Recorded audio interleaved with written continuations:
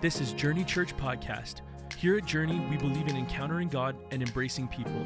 From wherever you're listening, we hope you are encouraged by this week's message.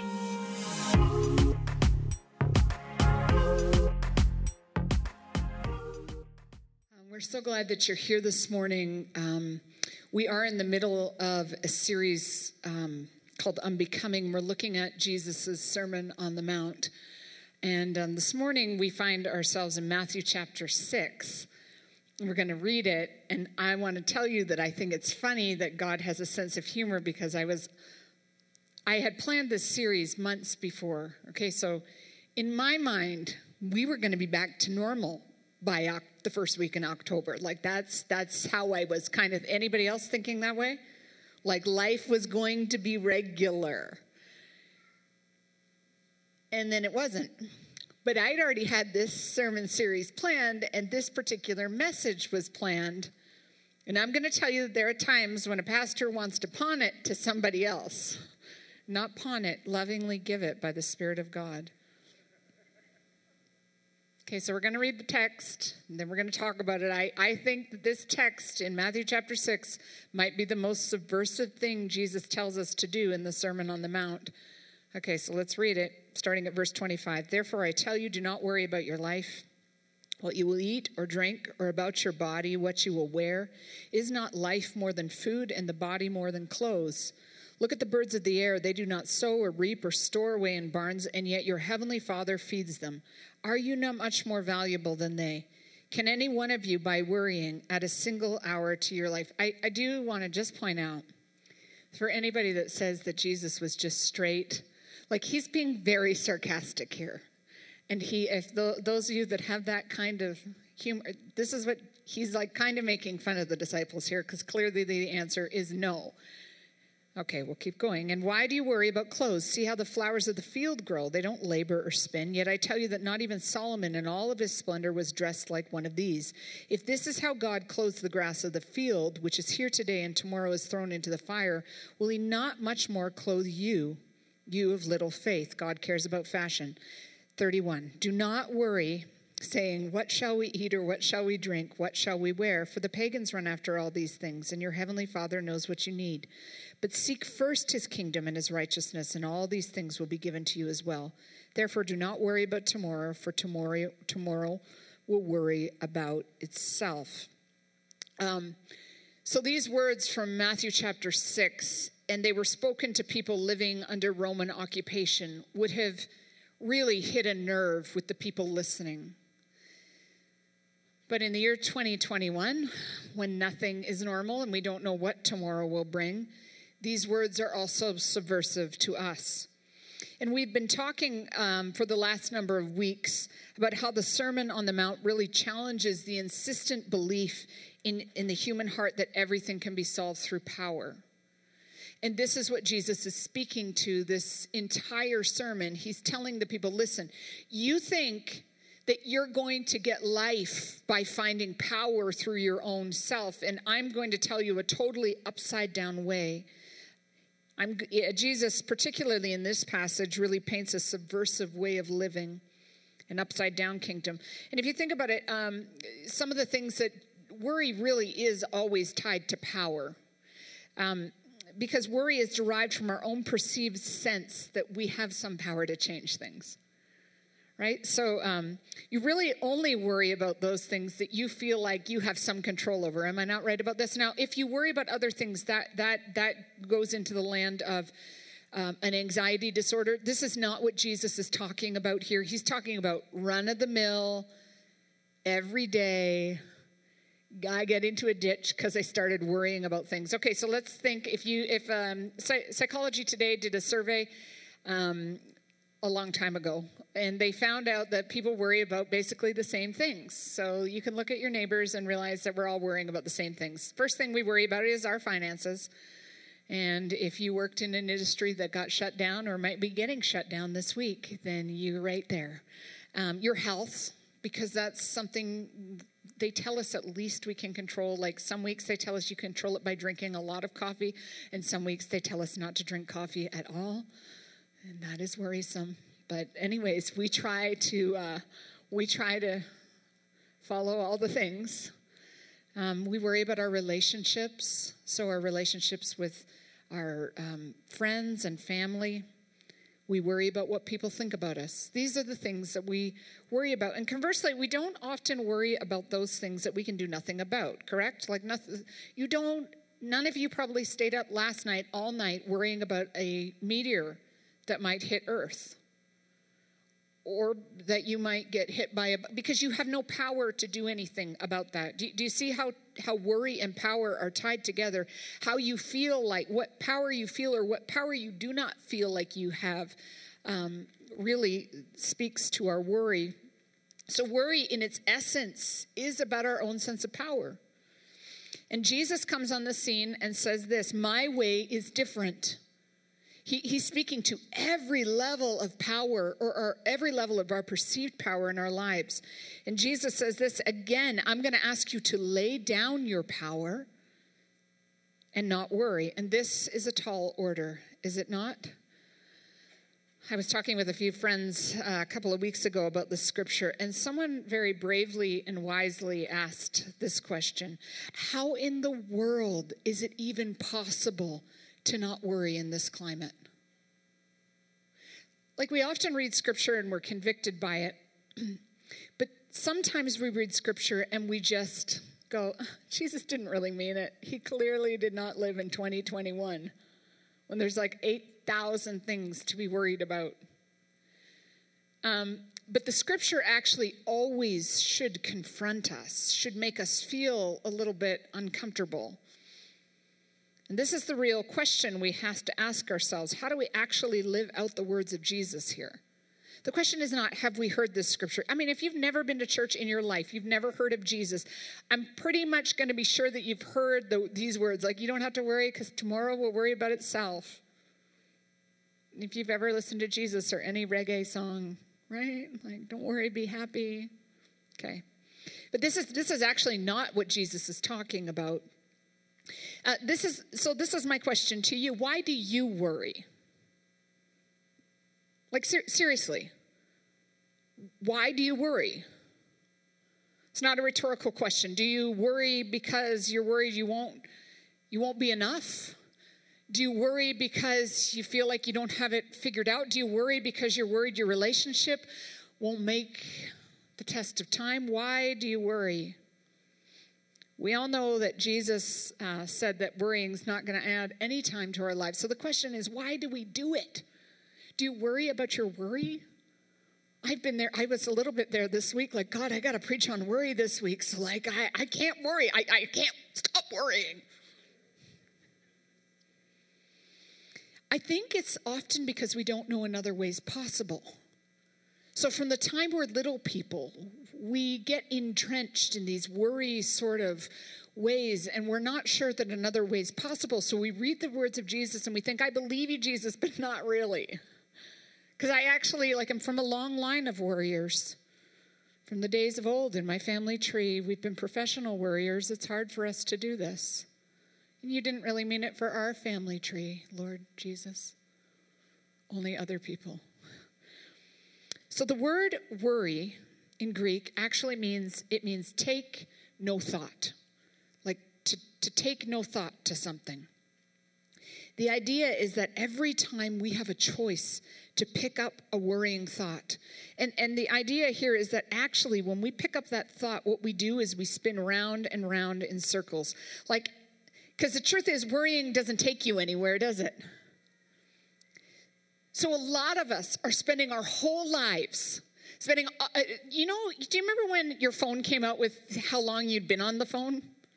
Do you remember that? And now every Sunday on my way to church, it tells me, your phone consumption is up or down, and it's awful. It's awful because before that time, you could trick yourself, right? Did any of you trick yourself? And I'm not a person who's into technology, barely at all. I mean, I check the weather, and I read the news. I check Instagram very infrequently. And then you got that thing on Sunday morning telling you how much you were on your phone. You were like, no, that wasn't me.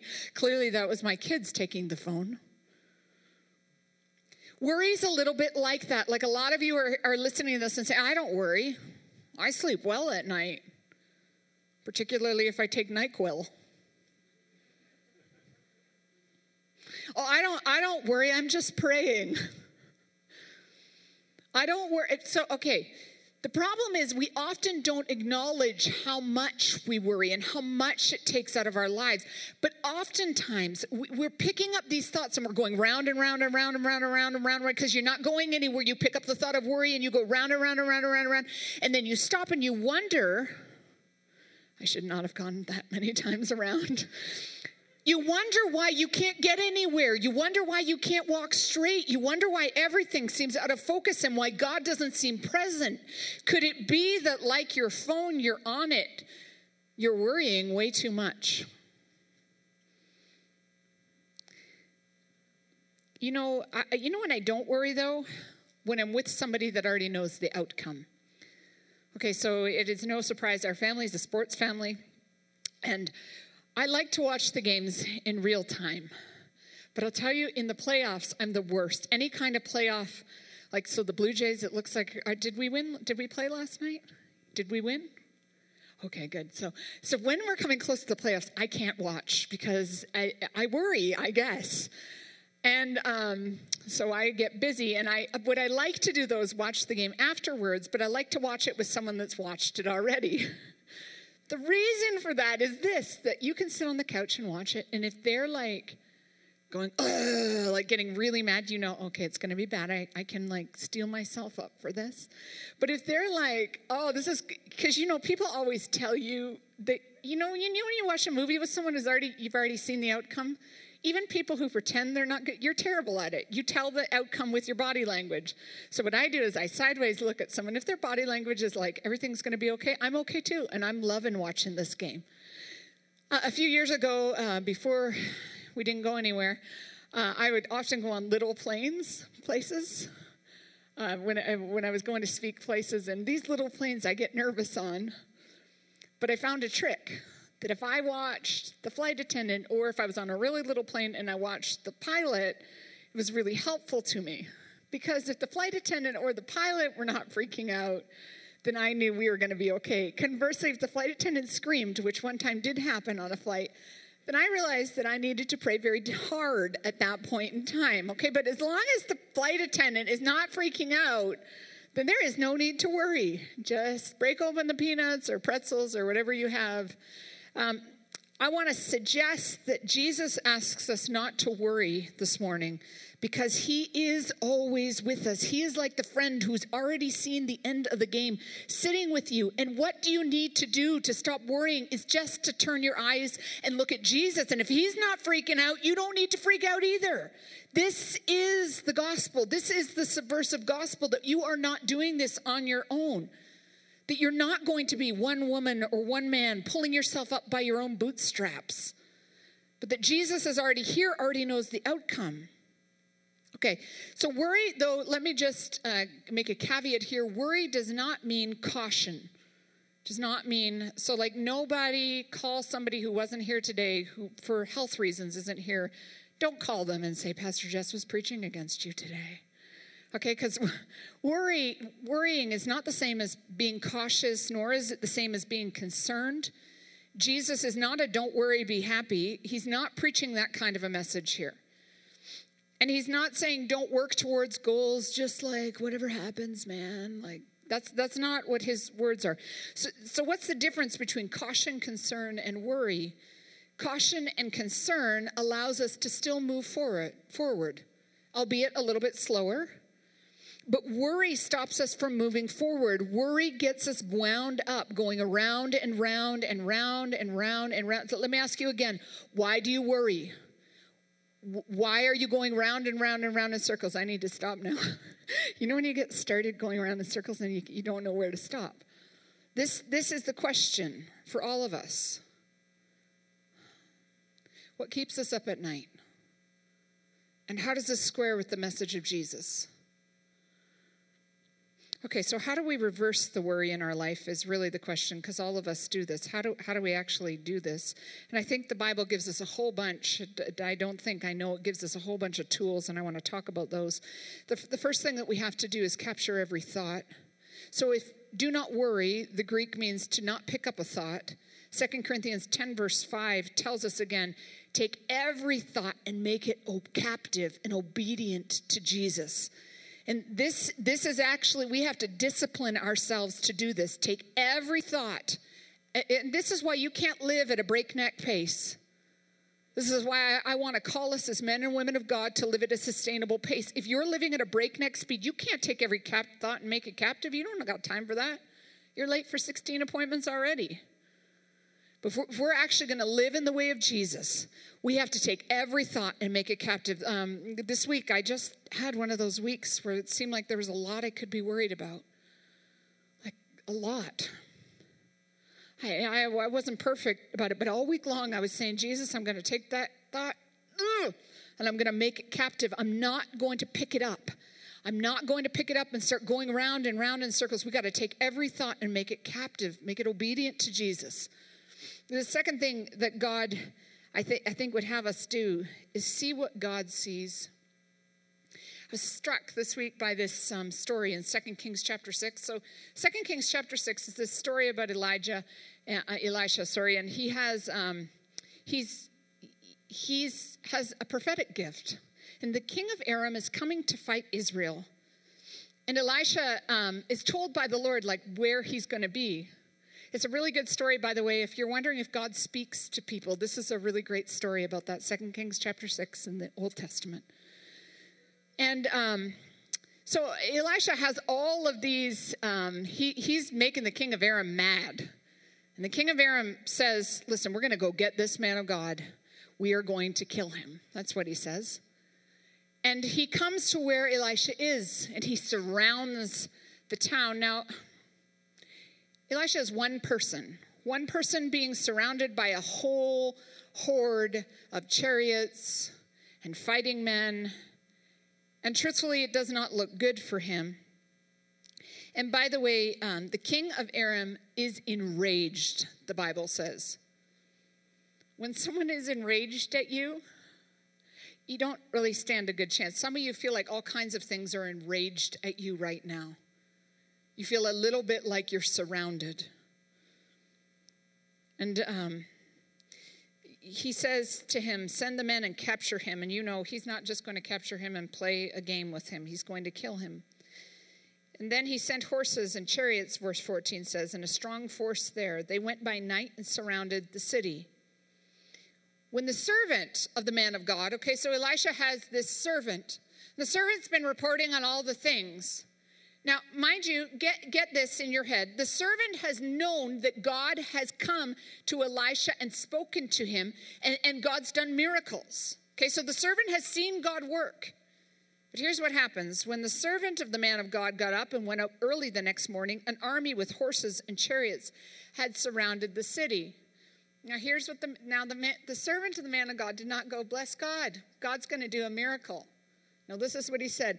Oh, no! My Lord, what shall we do? He has no idea what to do, except for the thing that comes naturally to all of us, which is what? Worry, we're going to die. This is the worst. And then Elisha very calmly says, don't be afraid. Those who are with us are more than those who are with them. This is a really important line. And Elisha prayed, open his eyes, Lord, so that he may see. Then the Lord opened the servant's eyes, and he looked and saw the hills full of horses and chariots of fire all around Elisha. Listen to me, people of God. This is the kind of prayer we need to be praying for ourselves. God, I know that I feel surrounded right now. I feel like I can't make it. I feel like I can't. I just want to pick up the worry, and I want to hold it, and I want to pet it, and I want to do all the things.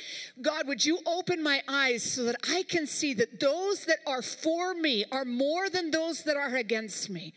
Some of you feel like there's like everything is against you. Feels like you can't win. And you know, in the natural, Elisha couldn't win.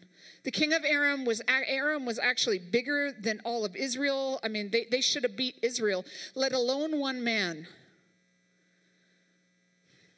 But when it feels like the world is conspiring against us, what we don't want to do is take the enemy's bait that says, you know what you should do? Just get in a corner and worry about it and stew about it. Get in a corner and turn yourself in circles till you're so dizzy you can't say which way is straight. The Lord's will for us would be to pray, God, would you open my eyes so that I can see that there are more that are for me than against me. Then the third thing we need to do is get radically focused on the things that really matter. You know, this scripture from Matthew 6:33, seek first the kingdom of God, and all these things will be added unto you. I mean, that's on postcards. You might have it on a plaque in your house. You might have cross-stitched it before or knitted on a sweater. I mean, there's a million. What's interesting is that we often don't think about it in the context of this, Matthew chapter 6, where Jesus is talking about worry. It's interesting, isn't it? Because this is actually the key to all of it. You don't want to worry? You got to get radically focused on the things of God. You got to seek first the kingdom of God. This is why nominal Christianity cannot exist. It doesn't work.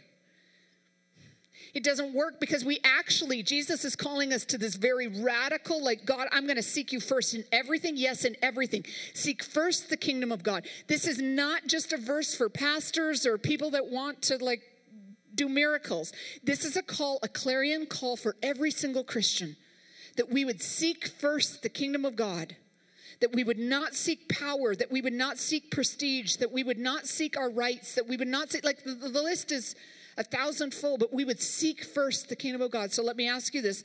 In every part of your life, are you seeking first the kingdom of God? So what does that look like?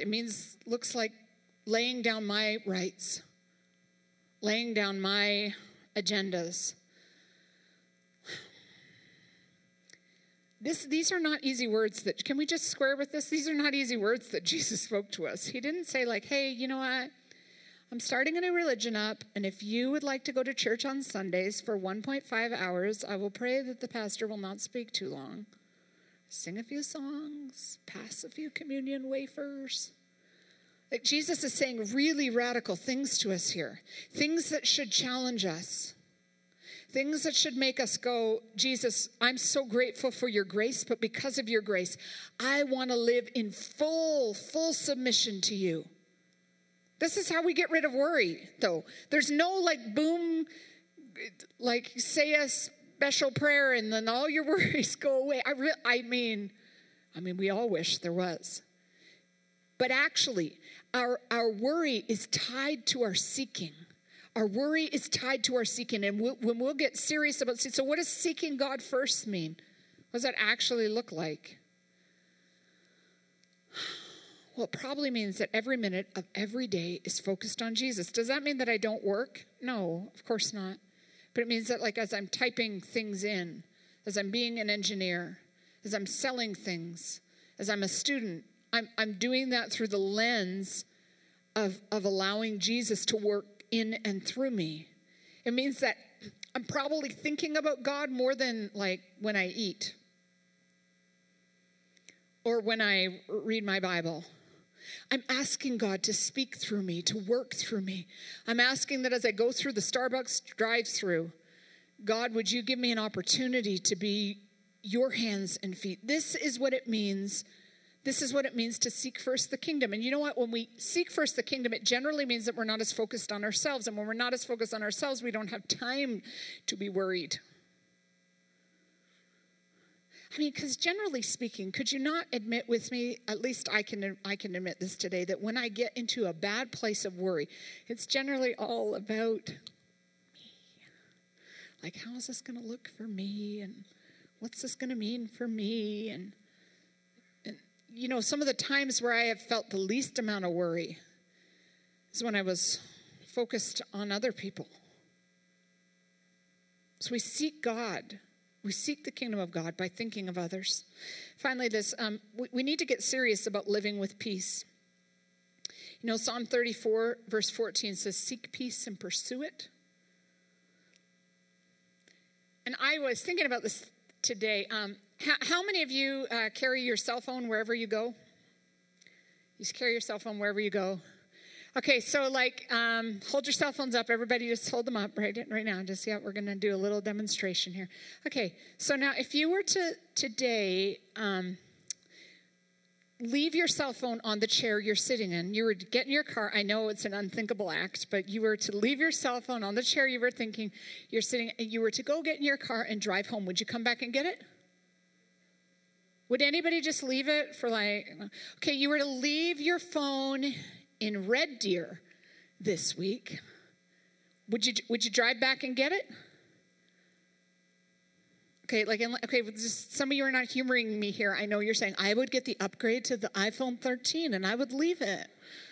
Okay, just pretend that you are not from Calgary and you don't, okay, if you were to drive to, let's just go with Medicine Hat. It's a little beth further away. It's a little bit warmer there sometimes.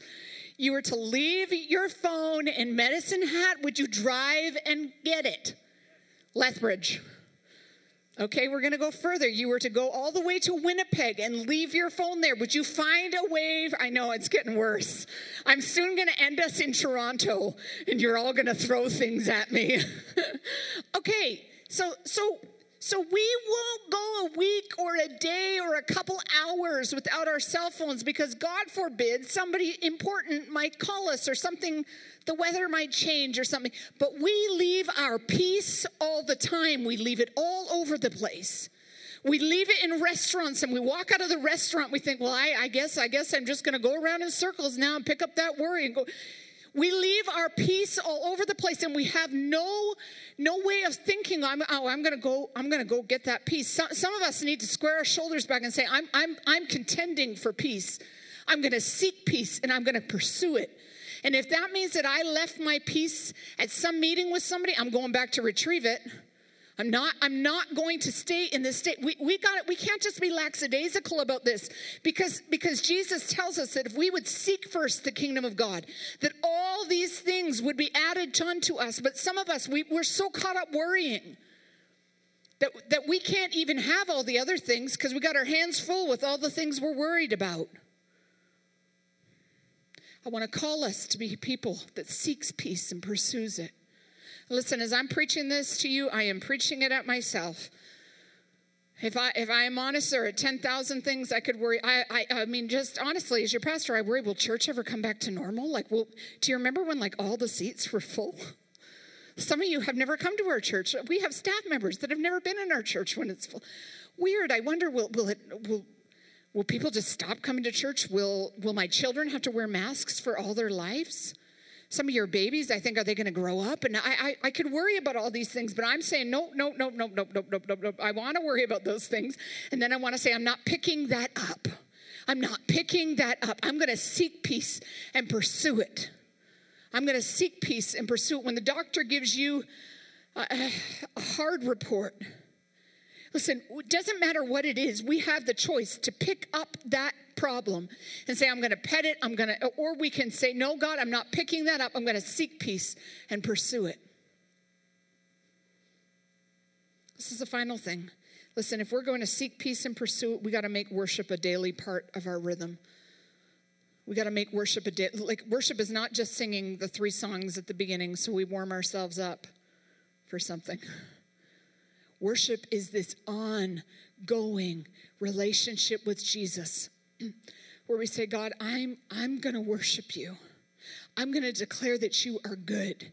I'm going to declare the name of Jesus over my situation. I'm not going to get trapped in worry and fear. I'm going to determine that this is the day that you have made. I will rejoice and be glad in it. You know, when we were pastoring in Toronto in the inner city, we had more kids some days than we had adults. And I would often think of these kids that came from really hard backgrounds. I know that morning, that night before, a child had been chased around with an iron, a hot iron, or had been thrown down a case of stairs, hadn't eaten in 2 days. You'd see these little kids, and we would feed them and all that kind of thing, but you'd see them come into worship. Now, these are kids, okay? So, naughty kids like any kid. But when we would worship, you'd see many of them just standing at the front, like their hands raised to Jesus, partly because they had nothing else. Sometimes we kind of have like the semblance that we have it all figured out and we have it all together. So like I can just kind of, whatever, God. Like I can kind of give you some of it. I can give you some of me, but not all of me, because that would turn me into a weirdo. You see these little kids, though, just worshiping, their hands up. Many of them would be crying. And if kids had anything to worry about, these kids had all the things to worry about. Would my mom be alive when I came home? Would we ever have enough food? Would we ever have to stop moving? But somehow the presence and person of Jesus quelled those worries. None of those kids should have ever become anything. Because truthfully, worry stops you from going forward. It stops you from progressing. It stops you from achieving. It stops you from being all the things God wants you to be. Somehow they learned that worship was the thing that was going to getting their eyes off themselves and getting their eyes on Jesus was going to be the thing that would give them the strength to get through. And I want to tell you the same thing, Journey Church, that worship is going to be what gets your eyes off of yourself. You see, when you have your hands lifted, you can't be holding other things. I know it's metaphorical, but that's why we lift our hands, right? We believe in an embodied gospel, a gospel that says that our bodies actually matter. We lift our hands because we're saying, God, all the things that I've been holding on to for the last 2 years, all the things I've been holding on to, God, I'm letting them go and I'm going to worship you. God, I'm letting them go and I'm gonna keep my eyes fixed on you.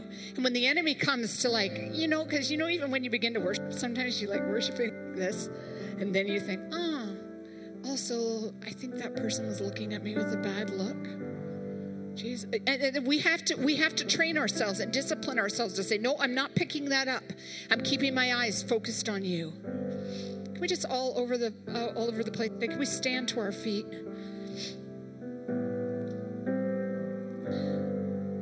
The subversive message of Jesus comes to us not just to bring us knowledge, but to actually change the way we live. Change the way we live. All across the room today, I'm just going to ask you to lift your hands. I'm going to ask you to lift your hands in an act of surrender, saying, Jesus, I don't want to carry things anymore. I don't want to carry the things that I have been carrying. I want to know you with full abandonment. I want to seek you. Seek first the kingdom of God. God, I'm praying for every person in this room today that you would give us the courage to put down the things that have been turning us in circles. That we would, just in this place, would you say, God, I just renounce those ideas, those thoughts, those things that have kept me up at night, the things I've been worried about, the things that I can do nothing about. I give my power to you. I give it over to you. And God, I pray in Jesus' name that you would give us courage to keep putting those things down, keep putting them down, to seek peace and pursue it when we lose our peace, to go after it. Jesus, I thank you that you are a God that says if we would seek first your kingdom, that all these things would be added unto us. And so, God, I pray for prosperity of hearts and minds in Jesus' name, that all these things would be added unto us. Thank you that you are a good God, that you are a God that loves us. As we worship today, God, may this be part of our daily rhythm of keeping our eyes focused on you. In Jesus' name.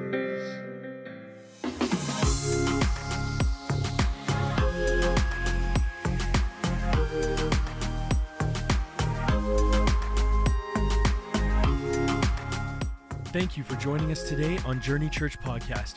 For more information about our ministry, visit myjourney.church.